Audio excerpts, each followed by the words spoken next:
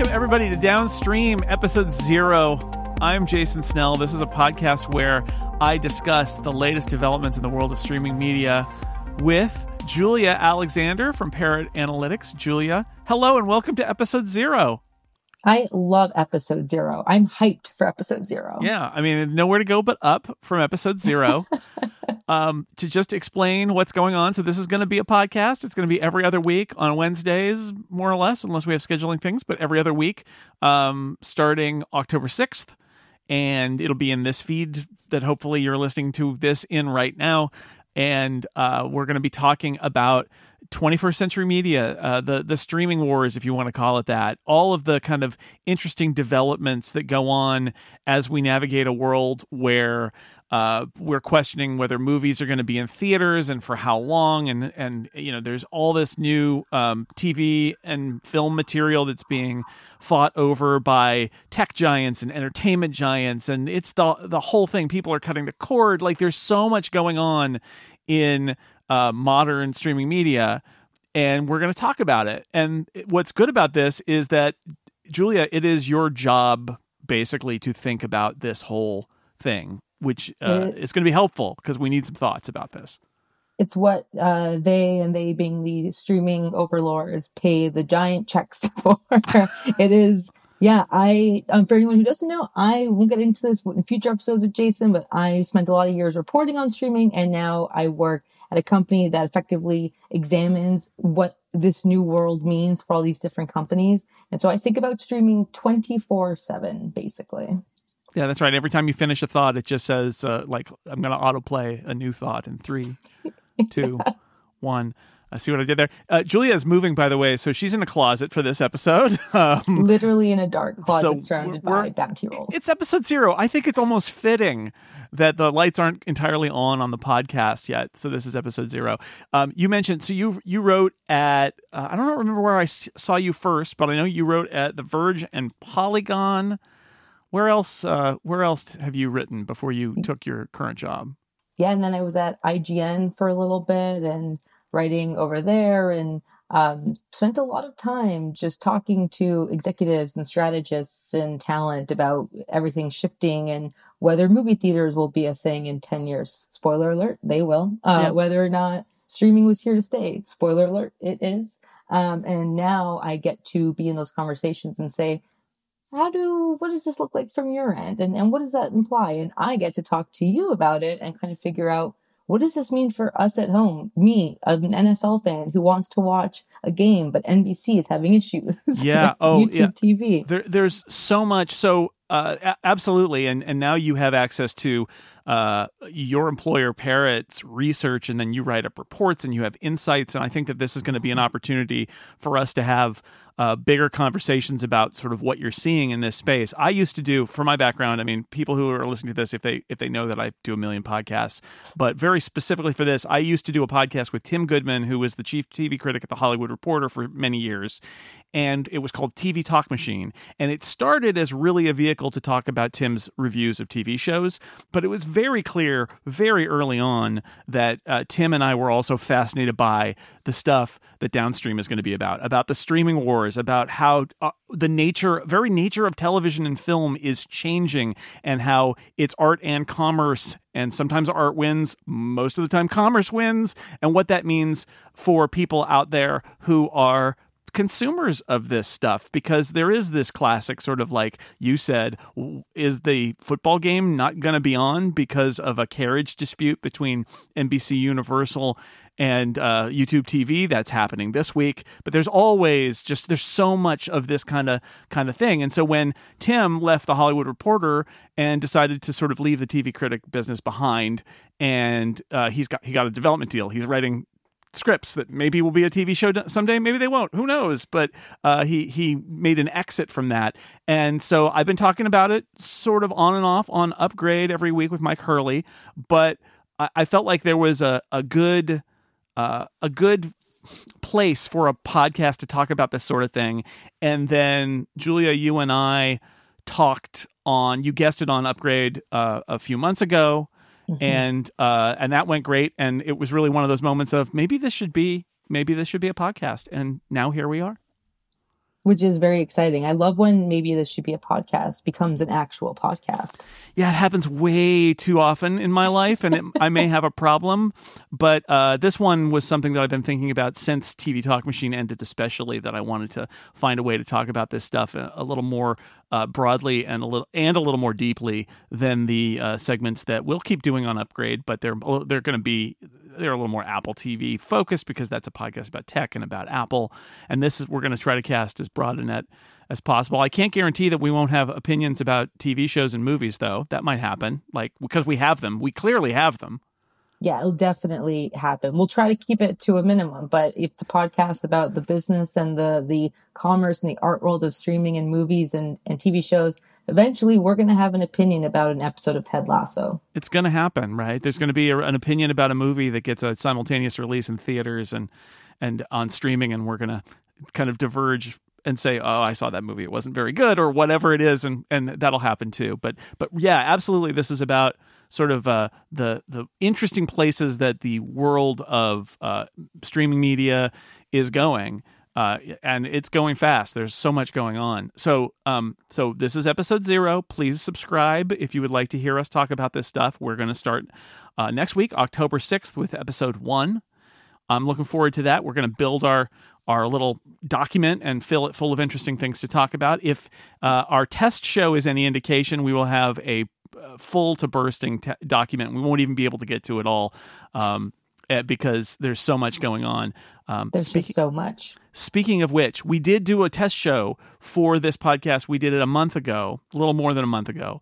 And it was good, and we liked it. And then Julia had a vacation planned, and we decided we were going to get this up and running in October. And so for the rest of this thing that you're listening to, episode 0, we're going to play our test episode, which is basically a real episode. It's just out of time by 5 or 6 weeks. And so the immediate news is not quite current, but I still think it's a pretty good sense of where we're going with the show. So when we wrap up here, you can give that a listen. Anything else before we turn off episode 0 and get ready for episode 1 next week? No, I think I'm just so excited that we are going to go into episode 1 right after Squid Game. This crazy show becomes the #1 global sensation. And I feel like I'm going to have a lot to say about that, Jason. Okay, I know nothing about this. I know completely zero about it, so you can educate me about Squid Game between now and episode 1, I suppose. All right, here it comes then. Here we were going to play for the rest of episode 0, a real episode 0, our test episode from last month, and hopefully we'll see you all October 6th for episode 1 of Downstream. Until then, bye, Julia. Bye, Jason.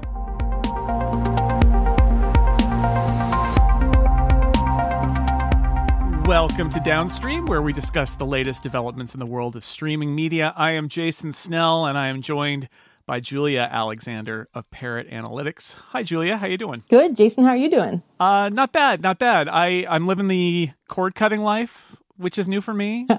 As a person who, I didn't even grow up with cable TV. We only had antenna TV, so I think maybe that made me grab hold of the cable like that much harder. It was harder to let go, but I let go finally, and I'm living the life of finding out that most of the over-the-top apps for the Apple TV are kind of not very good. But they're okay. Yeah.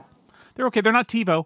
I wish that's what somebody should buy TiVo just for their interface and turn it into an app or something. I guess they've got their own streamer box, which I was not interested in using at all. But I'll miss that little TiVo remote and stuff. But otherwise, I'm gone. I'm just all Apple TV now all the time. Are you on the new Apple TV remote at least? Do you have physical buttons? Nice. Yeah, that's actually one of my problems. I'm using Fubo TV as my over-the-top service, mostly because it's a sports-focused thing, and most of what I need on regular old TV is sports stuff, so it's a good fit. But they haven't updated their app for the fancy new Apple TV remote, which is too bad because the remote is now way better, but their app is still living in the past of the Apple's old bad Siri remote. So, I live in hope. They'll probably update it eventually. I've got the Google Chromecast with TV, and that little dongle and that remote are just such a great combination. And the interface is great. I have virtually no complaints about it, and because I was coming off Roku too, and Roku I just cannot use anymore. So the Google Chromecast with TV for me has been pretty nice. solid. I've not used Chromecast in a long time. In my house, I have Apple TV, I have a Roku, and I have an Amazon Fire TV. And so I get to keep an eye on those and how different apps are implemented in different places, which is sort of what this podcast is about, right? It's this technology and entertainment all kind of fusing together. And we are going to have opinions about apps. Oh, yes, we are.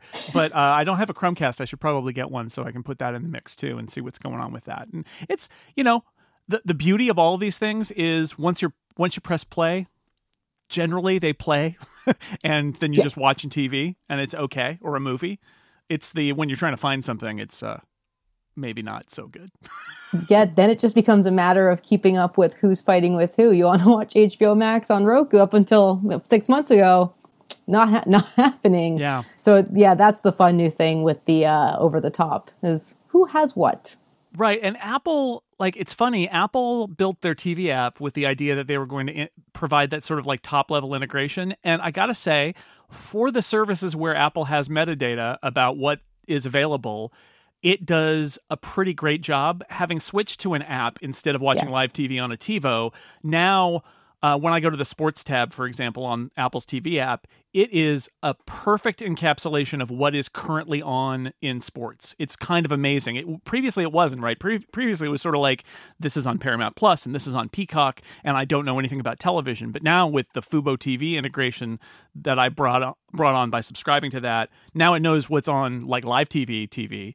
And it's kind of brilliant. Of course, Netflix refuses to provide them with any metadata, and so it's kind of a flop in that you can search for almost everything, but not quite everything because Netflix isn't there. It's so frustrating. Yeah, I feel like at least Apple TV is light years ahead of where it was 5-6 years ago. I feel like they have figured out not exactly what they need to be or what they want to be, but they're in a really good place, especially as a both actual streaming service provider with Apple TV Plus, and then also just an aggregator of just, you can come and get whatever you need via us. And if they give us metadata, we'll make it as simple as possible for you. I totally agree. I think they've gotten a little bit of humility in terms of their TV strategy when they realized that they couldn't quite dictate terms to everybody. I hope the Netflix relationship somehow evolves, because I think that would give them a real nice interface for everything else. Because that's the thing, I still use Just Watch all the time to try to find where a movie is, because I really want a comprehensive look. If people haven't used the Just Watch app, or you can go to justwatch.com and it's by region, so you can pick your country if you're not in the US. I have friends in Canada who I say, let's watch this movie for a podcast, and they can use the Canada version of Just Watch because it's somewhere totally different than it is in the US. And but I still have to use that because I can't find any sort of on-box version that's reliable for me to believe that it's not available on a service that I have to rent it. And Just Watch lets me do that. Yeah, I'm a massive fan of Just Watch and what that team is building. I also have friends who, for similar reasons, I have friends in Canada or the UK or whatever it may be, and friends in the States as well, who want to watch something and specifically don't want to sign up for anything else. And I have some pals who will use VPNs and are just like, well, if this is on Netflix in the UK, I have a Netflix account. I will just make that work. Just don't tell anybody. Just don't tell anyone. Yeah. I have a friend who used to watch. He's a fan of a team, an NFL team that is technically not in his TV market. It's a very confusing situation where he lives very close to where this team is, but the market line has been drawn, and you get this sort of messed up, his locals are the New York locals instead of the Philadelphia locals. And that was his strategy, was that suddenly he was an international viewer who could see all the NFL games, which we should talk about that some point down the road, because NFL Sunday Ticket, the DirecTV deal, is coming up, and it feels very much like somebody's going to turn that into a streaming service deal instead. And an experiment for sure. I mean, both for the NFL and for whoever does it. I think that sports rights in general, as they come up over the next few years, obviously the NHL just re-signed, and the NHL went very heavy in streaming. I think it'll be fascinating to watch all those play out. The NFL being really the last one, because the league being, we want to be on ABC, ESPN, we want to be on ABC, we want to be on, I guess via Disney when they do their simulcast, we want to be on NBC, CBS. So that will be fun to watch how the NFL plays Right. things. Because we are exiting now the period where live sports was a bulwark against cord cutting by cable companies, and now we're turning into, and so they would spend more than the sports rights were worth in order to keep people on cable, and now the streamers are willing to spend more than the rights are worth. It's a good time to have sports rights, I guess, is what I'm saying, because somebody's going to pay you a lot of money for them. And it's absolutely fascinating. Just one example, I remember Amazon was carrying a football game, or it was one of their Thursday nights that they were doing. We went to a bar to watch it, and it was hilarious because Amazon kept buffering because it's over the internet. And I remember turning to a friend and saying, this is the issue that a lot of them are going to run into, where they are now both supplier and distributor, versus when it was cable, you were the supplier, and then the distributors, who are your telecom guys, are going, no, we'll handle it. It'll be fine. We'll play it in the homes. And now it's like, you guys have to figure out how to make sure that this doesn't buffer if you have 50, 40, 30, 20 million people tuning in to watch it. I think this is why Disney bought BAMTech, which used to be the Major League Baseball streaming thing, because streaming live, I mean, Netflix, as big as Netflix is, I feel like Netflix's official opinion about live content is no thank you. It's a lot of work to stream something live where 100% of the demand basically happens in the moment, instead of being able to defer it around the clock. Everybody wants to watch it in the moment, and so you have to meet the peak demand, and that's a hard technical problem.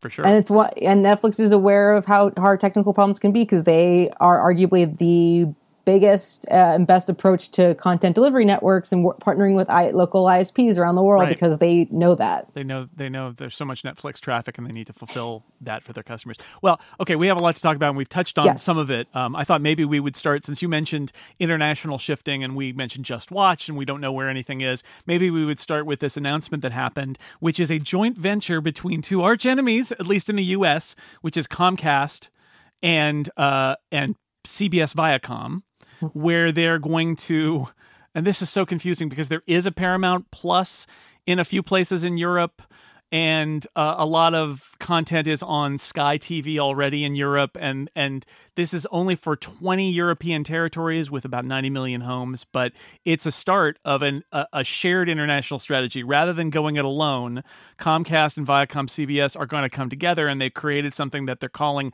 Sky Showtime.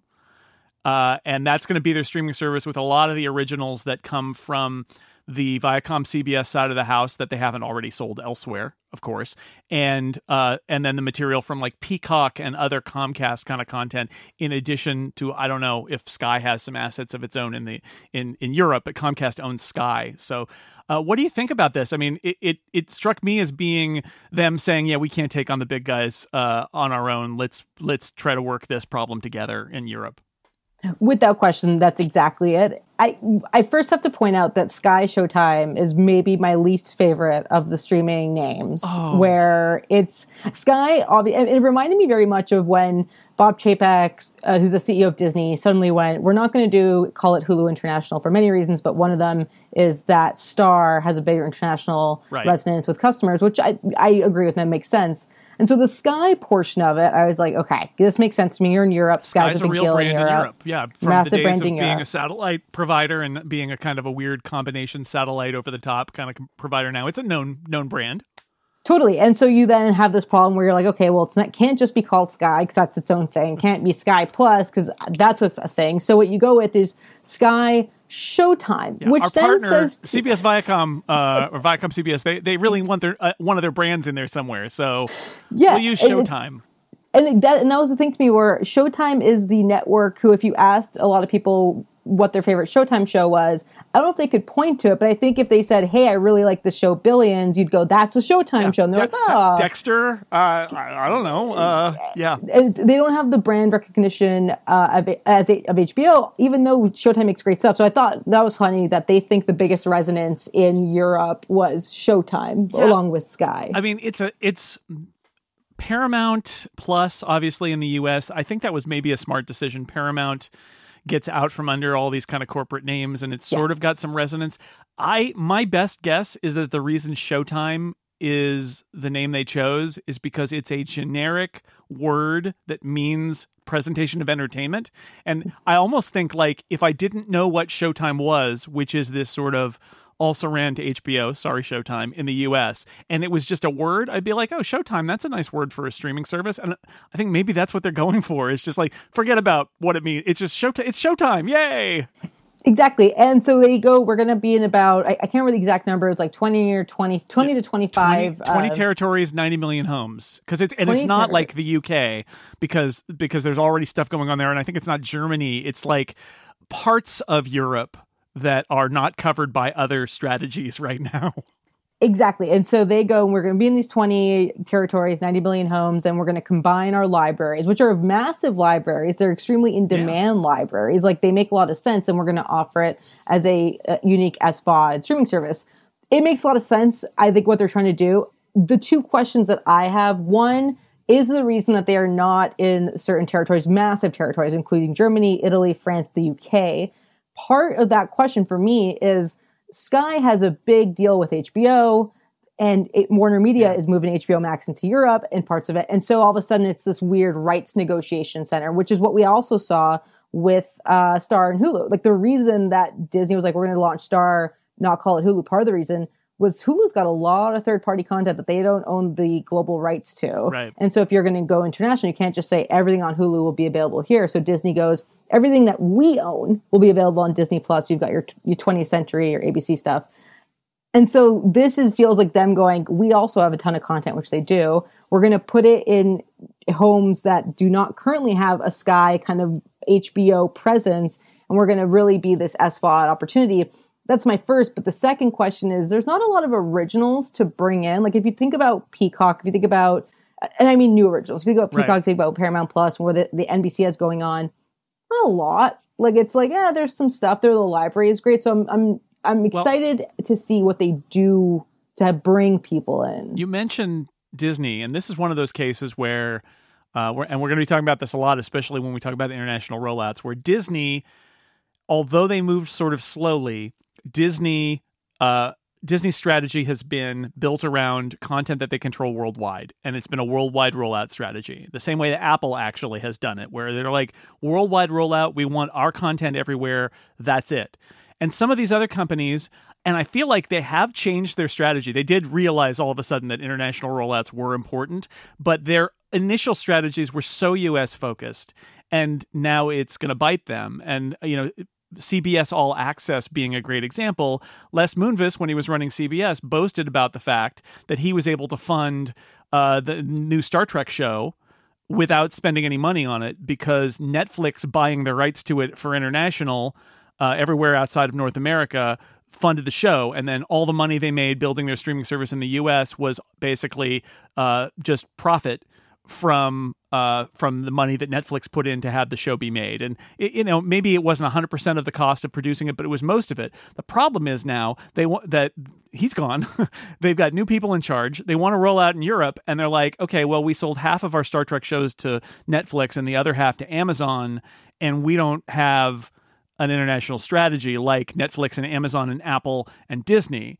And so I guess no wonder they want to work together, but like these two and HBO Max, they're the ones who are kind of stuck with this idea that we licensed our content to someone else, and now we don't control it. And so they can build a great product in North America, but what are they going to do with the rest of the world?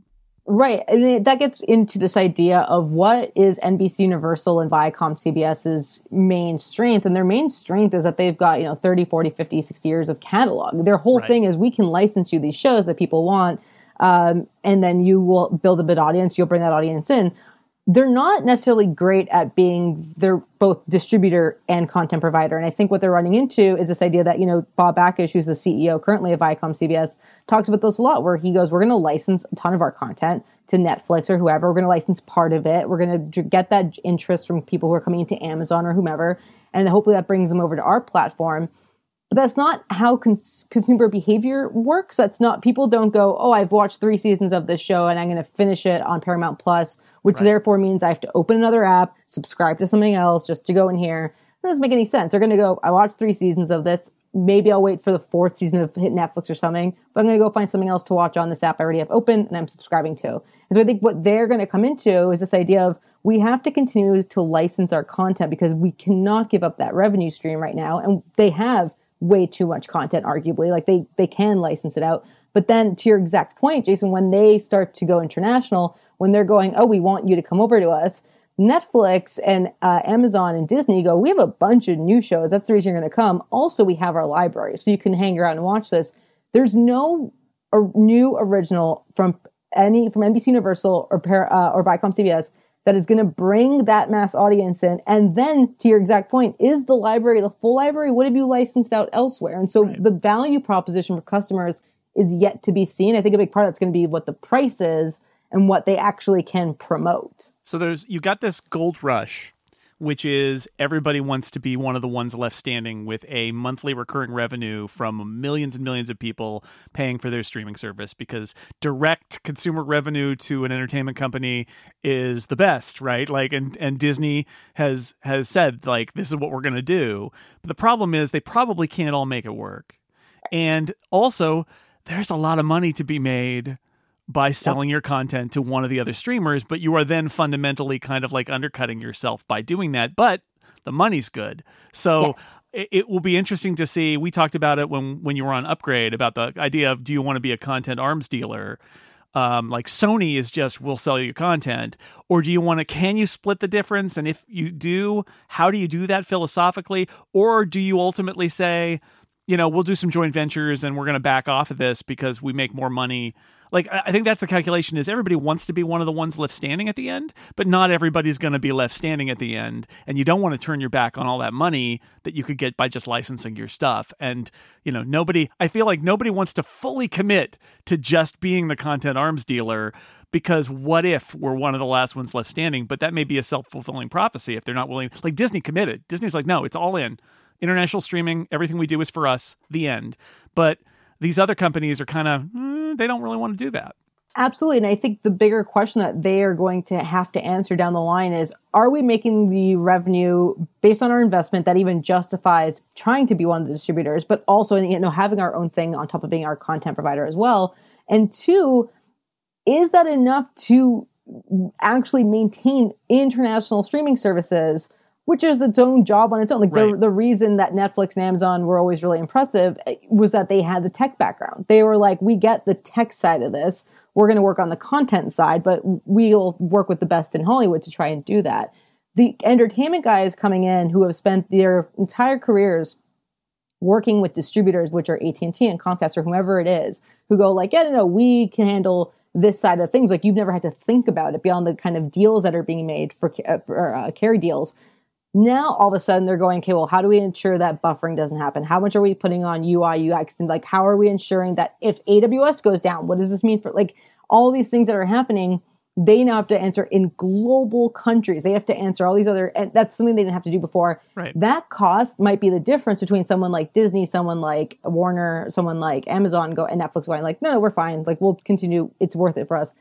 Or someone like NBC Universal and Viacom CBS going the Sony route and going, we have a huge library. We don't want that. We will just license it to you at three times the cost. Or maybe we'll pick a few markets where we care enough to build our product. And in all the other markets, it's like, we're going to just sell it off to someone else's streaming service. And so if you're in Germany, you might see it on this service, but in the US it's on their owned and operated service because they've prioritized the US but not Germany, or however it works out. Exactly. That brings us to a topic that I had on my list to talk about with you, which is the tech side of it. So I think one of the things that we want to do in our conversations is really we're mashing up tech and entertainment, because that's this whole story, is that this stuff is all mashed up together. It's a new paradigm, but there are a lot of aspects. You mentioned the idea of having to support streaming in various markets. There's the whole idea of content delivery networks, and that's extra complexity, and that some of these companies like Netflix have spent that time, and Apple and Amazon and Disney, I think those four have said, no, we're worldwide. But the other part of it is the software. And you wrote on Twitter last week about HBO Max, and I think that's a good jumping off point, although I immediately thought of Paramount Plus and Amazon. And there was actually a really nice piece in Paste Magazine recently that was basically like, Amazon Prime Video's interface is terrible and you can't find anything, which has been true and is totally true. And it's just like, what struck me when I was talking about how bad the Paramount Plus app was, and before it, the CBS All Access app, is you've got these companies, they are spending billions of dollars on content. It's so important that they do these strategies for the future of their business. And then sometimes it seems like, and I think it's a corporate culture thing, the tech is an afterthought. And the problem with that is, as a tech-interested guy, it's not me saying tech's important because I care about it. It's because if your app doesn't work, it doesn't matter how good your content is, because as you said earlier, they're used to just handing it off to the distribution partner, the cable company or whatever, and they just walk away with it and their job is done. And now, direct to consumer means you actually have to care about all the way to the consumer. And some of these apps are just so bad. Yeah, I have this generalization, and I don't know if it's fair, but it's how I truly feel, which is that I can't imagine anyone working on the worst of the apps actually enjoys watching television on their apps. Because if you sat down as a fan of entertainment and opened up Prime Video, you worked on the Prime Video team, you would go, this is terrible. I can't use this. I think the big issue that in conversations I've had with people and what I've come to understand in part, it's not the full story, but in part, is this idea that you've got these brilliant engineers and people working on the architecture team and UI UX designers who are so focused on building a version of Amazon or something somewhere else. And they come on, they're like, cool, now build this version of Prime Video. We're going to make this thing. We're going to make a streaming service. That doesn't work the same way. The behavior of shopping, the behavior of browsing on a retail app or whatever it may be is 100% different from how people approach wanting to browse through movies and TV shows, what they're searching for. And so I think when you look at Amazon Prime Video, people a lot of the time go, this is unusable, in the same way that Hulu gets that a lot, Paramount Plus, HBO Max is a big one for me.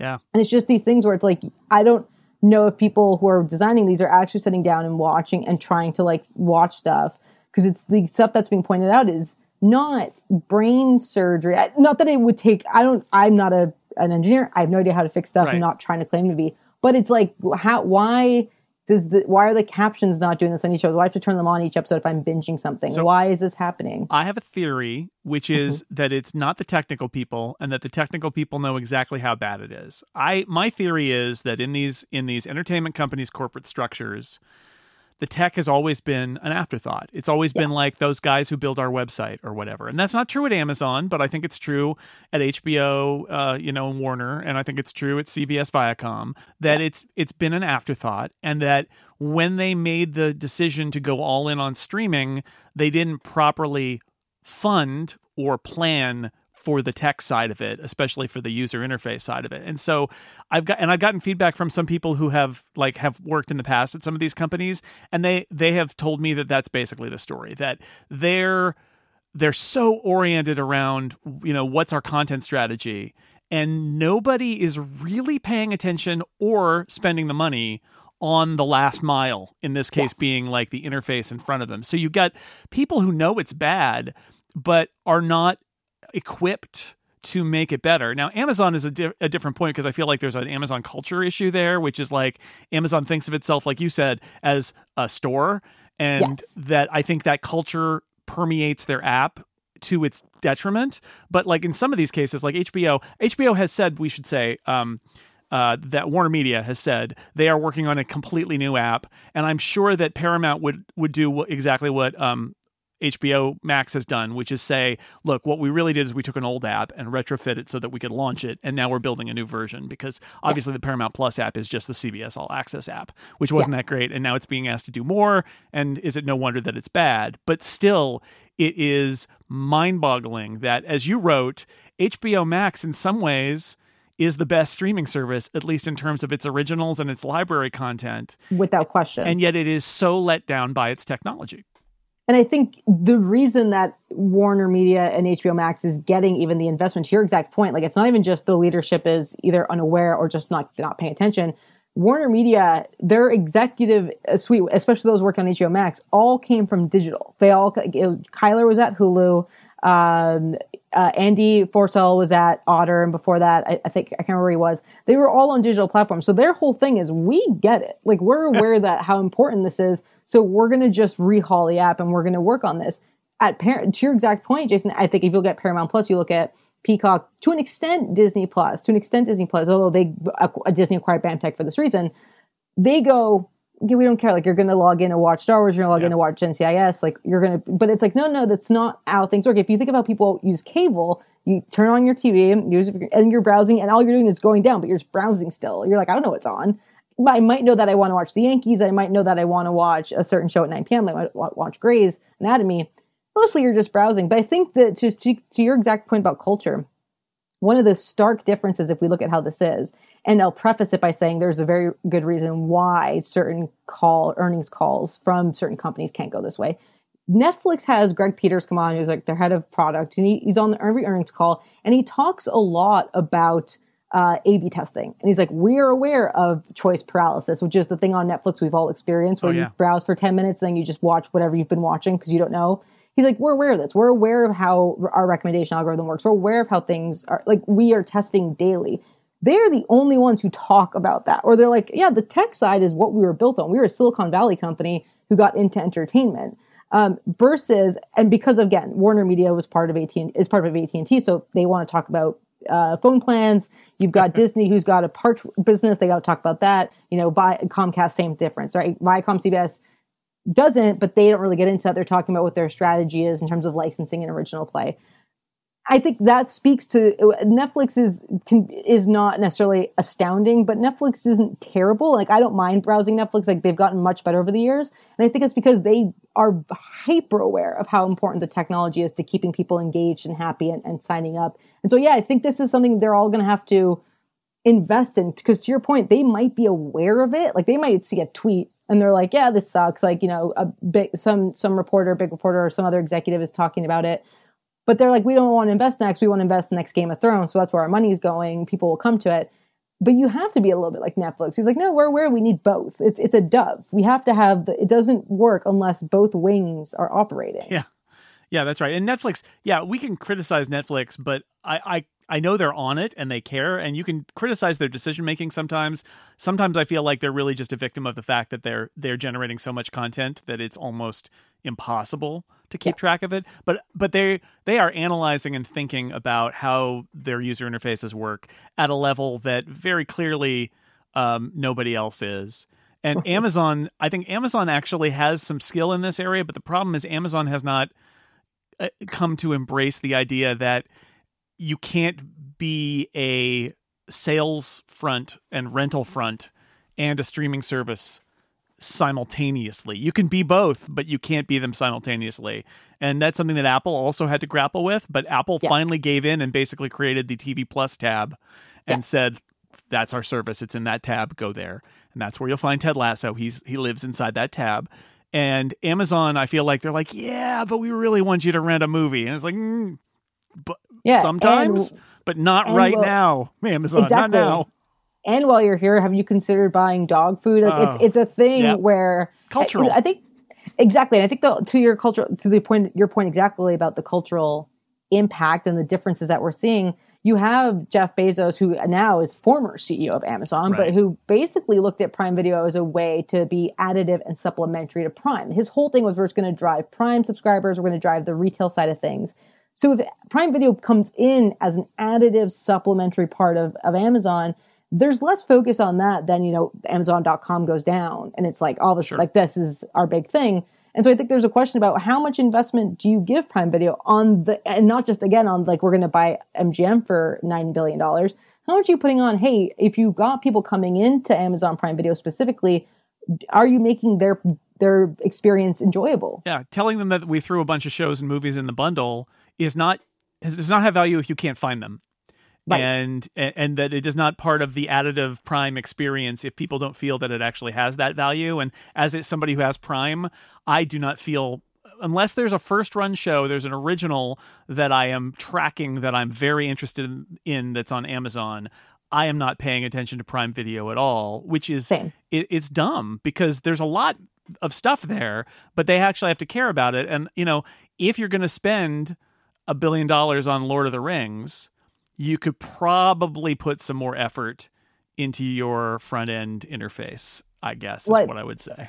I thought one would assume. I thought there was a really interesting reply to the Paste story on Twitter, and a bunch of people just going like, "Yes, I hate Amazon Prime Video," which is if anyone wants an experiment and they're on Twitter, just tweet how much you hate Amazon Prime Video and watch the engagement kind of come in. It's like a thing that drives people insane because they know it. But it was funny because there was a lot of replies going, you think Prime Video is bad, try Amazon Music. You think Amazon Music and Prime Video are bad, trying this. And all these supplementary additive services that they think are keeping the ecosystem alive and are crucial to the bundle, they're not actually adding any value to people's lives outside of a new show or movie that people will open up to go to. And because they have Amazon Prime, they're like, well, I'm not canceling Prime Video, so it's here. Prime Video is on its own. People would not, I imagine, would not subscribe to it as much because it's just a horrible experience.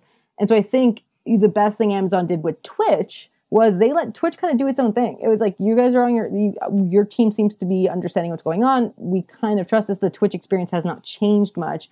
But Prime Video and music, it's like, you guys, to your exact point, you're putting $1 billion into Lord of the Rings. You obviously want this to be part of your ecosystem. You got to make people actually want to use the product, not feel like they are forced to use it because of one show they want to watch. So one other thing I wanted to talk to you about today is one of my favorite topics, but you brought it up on your Twitter feed this last week, and I sprung. I was like, oh, I got to talk to Julia about this. And it's the binge drop versus the weekly drop. Obviously, Netflix said binge drop is the way to go. I think in part self-serving because they only want to really market a show once and then they want to walk away because they got 10 other shows to market. But you mentioned The White Lotus, Mike White's show on HBO, and how with its weekly release, it really was able to build word of mouth so that people became more interested in it as time went along, and they could catch up. But it was a, 2-month kind of build of people talking about The White Lotus. And it just aired its last episode of its first season. And trying to compare that to what would have happened if The White Lotus had just dropped in a blob in early July, and then they just walked away. There are two sides to this argument, but I think it's really interesting to observe something. When you see something catch fire word of mouth, it does point out that is something that's lost if all you ever do is binge drop a show.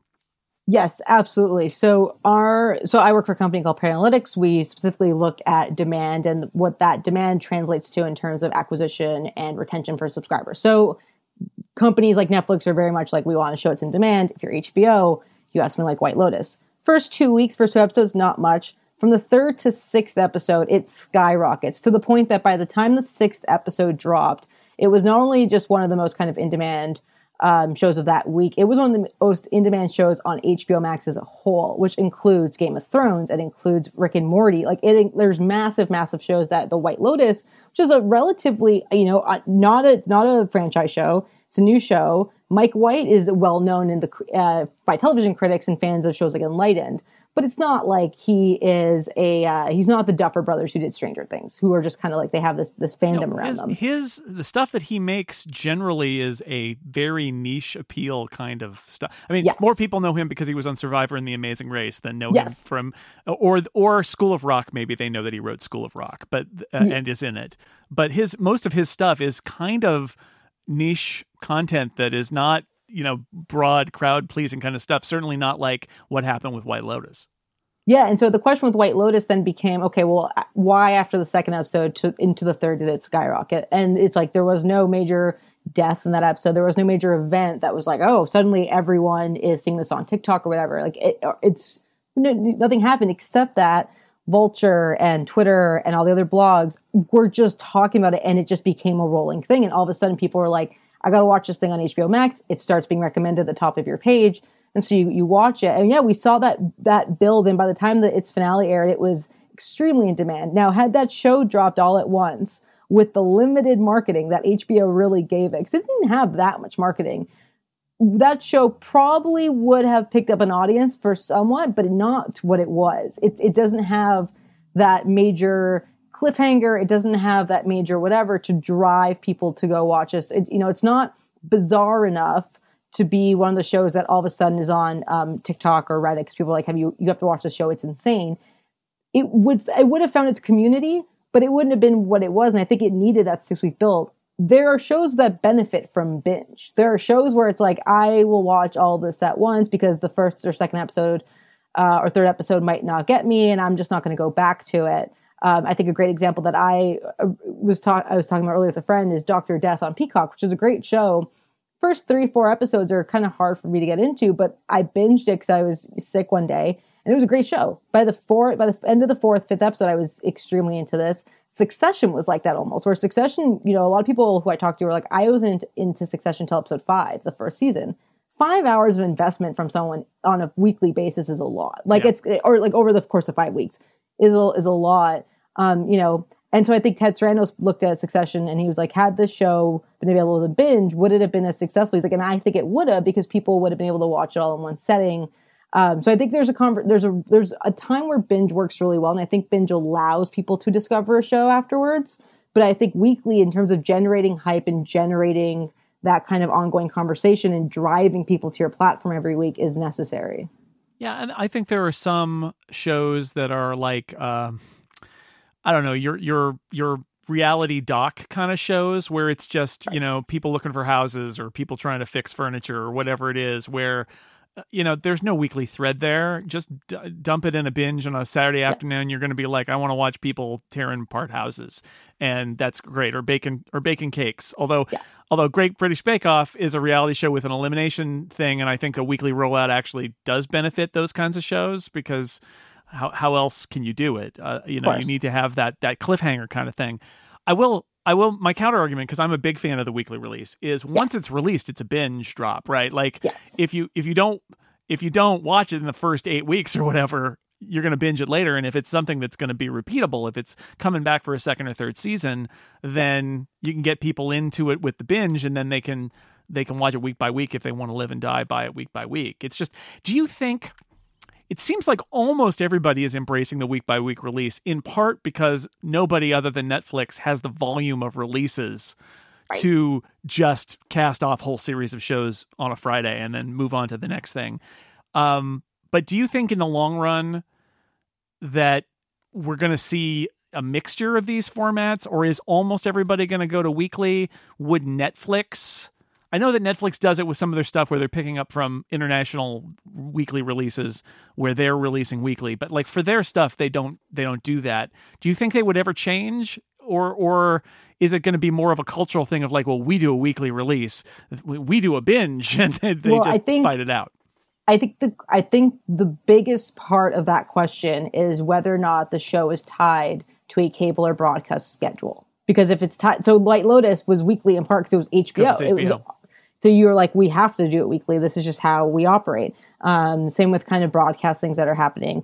But you look at Apple TV and Disney Plus, like The Mandalorian released weekly. No, totally. I think what I would love to see happen, I think we'll probably move more towards that, is the 3-episode drop and then weekly. Like, here's 3 episodes, you get a taste, you're kind of hooked, and then you're going to get weekly. I think with Disney, the advantage, the big advantage to weekly is if it's an 8-episode show or a 10-episode show, that's 8 to 10 weeks of guaranteed engagement and subscription. Yep. And so you don't have to worry about, like with Netflix, if you watch a show, you watch all in one day, you can cancel it that day. You're like, cool, I signed up, watched it, I'm done with it. And I don't want to deal with this anymore. Disney Plus, HBO Max, and all of them go, well, we're going to have at least 2 to 2.5 months, 3 months of subscription coming in, which is nice. And then we're going to overlap our weekly to keep people entertained. I also think you have to look at, at least in my opinion, you have to look at the investment in those shows. If you're spending 130 million plus on Falcon and Winter Soldier, Mandalorian, you don't want to just rush out and binge, because you need people that come into weekly. You need them to return and really build that up. And you want to be a cultural conversation every single week, because you want Star Wars, and it's a funny thing to say, but you want Star Wars and Marvel to remain at the type of conversation. And so I think what we'll end up seeing is a lot of them go with the hybrid, the 3-week, which is how Ted Lasso's first season came out. It was 3-week and then weekly. And then Apple realized it had a pretty big hit on its hand. They said, we have this now, we can draw it out weekly. And I think that's where we'll see a lot of them go, where they know if they've got a pretty big hit outside of Netflix, they're going to go, yeah, we'll do weekly. We think it'll be good. People will come in, like it's guaranteed. Otherwise, if it's a new thing they want to test, I think they go 3 episodes, make sure that audience is there. The Boys did that, and then we go weekly. And then I think, again, if it's tied to cable still, they can't. Right. We can't touch it. Then they have to do it that way. And do you think Netflix will toy with this idea, or are they just too committed to doing weekly drops of their originals? I mean, all binge drops of their originals, not weekly.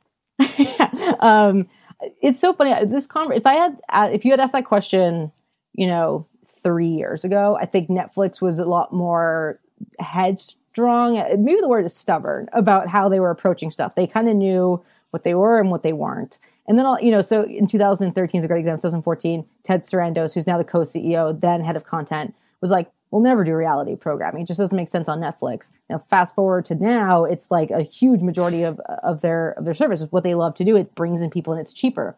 And so they're doing that. I think if you asked them if they would ever done weekly in 2013, they would have said no. And now they've got weekly coming in from international shows and they're trying other stuff. I think Netflix is much more open to experimentation than a lot of the other ones. And I think that's a benefit for them where they get to go, you know what, let's try it.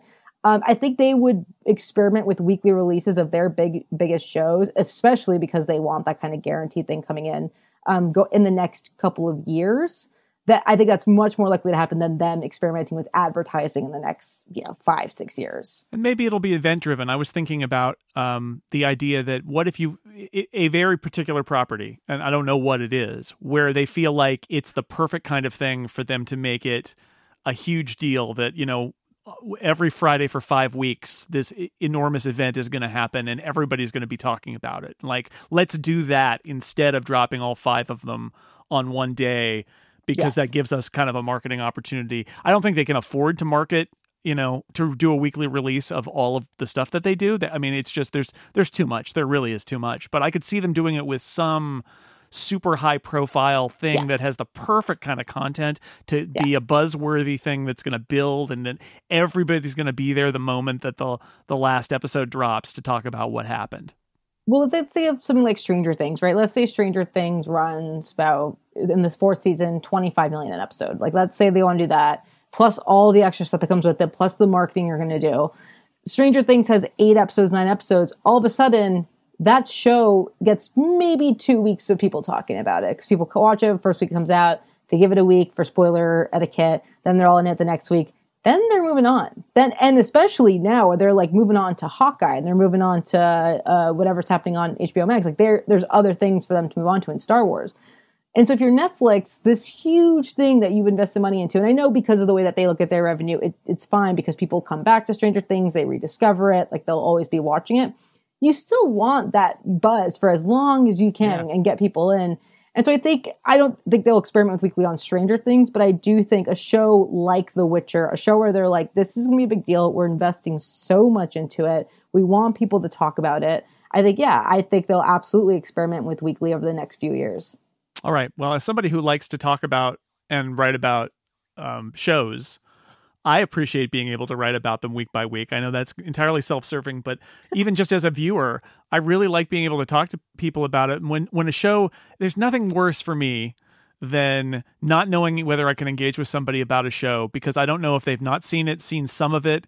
It's like, where are you in it? Can we even talk about it? Because I'm ahead of you or you're ahead of me. It's so frustrating, and I do really enjoy having those conversations of like, did you see what happened on Loki last week, right, or yesterday? Yes. Plus, I mean, a bunch of the hardest core fans, like the minute the show drops, they watch it. And that's like, let's say Stranger Things, for an example. What's the last episode of Stranger Things? What's their big finale? And are you going to require everybody to watch 8 hours before they can talk about the finale? Because you're going to ruin it for a lot of people. You're going to spoil it. And you've lost an opportunity to make that big. Like, do you hold that episode back and call it a movie or a special or something and drop it on its own? Because you kind of want... I don't know. I would think that in the end, you want the buzz from something like that. You want people talking. Absolutely. And if you think about it, I don't know if you have this in your life, so I can only speak from anecdotally. I know myself and a lot of other friends in my life will watch a Netflix show that they really want to watch weekly. And they'll do it themselves. Like, it's available to them in full, but they will go, no, you know what? We'll watch it together. Every week you have to, like, this is the episode you have to watch so we can talk about it. And we did that with Stranger Things when that came out 2 years ago, however long it's been, with season 3. And it's like, that was so much more fun than all of us being like, where are you at? Like, have you gone? And then also, because the episodes blend together, you're like, have you gotten to this part? And they're like, no, that's in episode 4. And I was like, oh, you know what? It all blends. And sometimes, like a show like Loki, and a show like WandaVision, those are two really good examples. But actually, Mandalorian, a lot of the Disney Plus shows are like this. They're very much the episode where this happens. They're not. Some shows really do blur together, but other shows, like every episode has its own tone and its own thing that happens, and you don't want to lose that because you want to be like, oh, this is the episode where they did X, and you don't want to fuzz that out. You want to be able to dwell on it. Back when I was doing the TV Talk Machine podcast with Tim Goodman, I called this the slow binge, which would sometimes it would be like one a day or one every other day. But I love taking it incrementally and not just kind of like blasting through it and like programming my own schedule where I'm watching 3 or 4 shows simultaneously, but just giving them time to breathe so I can think about them. It's exactly. And I find myself wanting to do that even if I'm given the option to do everything. And I think, or do everything at once, I should say. I think part of that too, like, I don't know if it's the same for you, Jason, is there's so much, so much happening that I love being able to say, Friday morning, I wake up and I get to start my day every Friday with Ted Lasso. It's like I look forward to it every week. And I'm like, this is like, I had to do this thing that's great. And like, I can watch a movie later tonight. With the binge stuff, if it's a high profile show that I know I want to be able to use Twitter on the weekend because I am addicted, I know if I don't watch it all of Friday, it's like, okay, like by Sunday, it's like things are out there. And that's not fun. And so it's, what you start limiting yourself on Twitter, you start limiting yourself out on wherever you're going to go. You start with your friend groups, like it becomes this thing where it's like, well, who's seen it? Should we do a new group chat with who's seen it? Like it's a whole thing. And versus if it's all weekly, like to your point, we all get to experience the WandaVision finale or the Loki finale. We all get to experience that in time, like, at least around the same time with each other. And that's really special. And I think that's why we're seeing this go back to weekly for all the things that have changed over the last 10, 15 years in terms of the streaming revolution moment. And it really is a revolutionary moment in media and entertainment. The human behavior aspect is still very much, 1980s. We still want to watch the thing with at one, with each other around the same time, even if it's not at 8 p.m. exactly on a Thursday. Yeah, I think so. That's one of those things that maybe we realized we didn't have to do it that way. So early streaming experiments sort of cast it out, and everybody realized, oh wait, maybe we didn't have to do it that way, but it's actually kind of good to do it that way. Maybe. All right. Yes. Well, it's been great talking to you about all this stuff. There's so much to do, so much to talk about. That's at least what we could manage in this session. So thank you, Julia. Thank you very much. Thank you so much.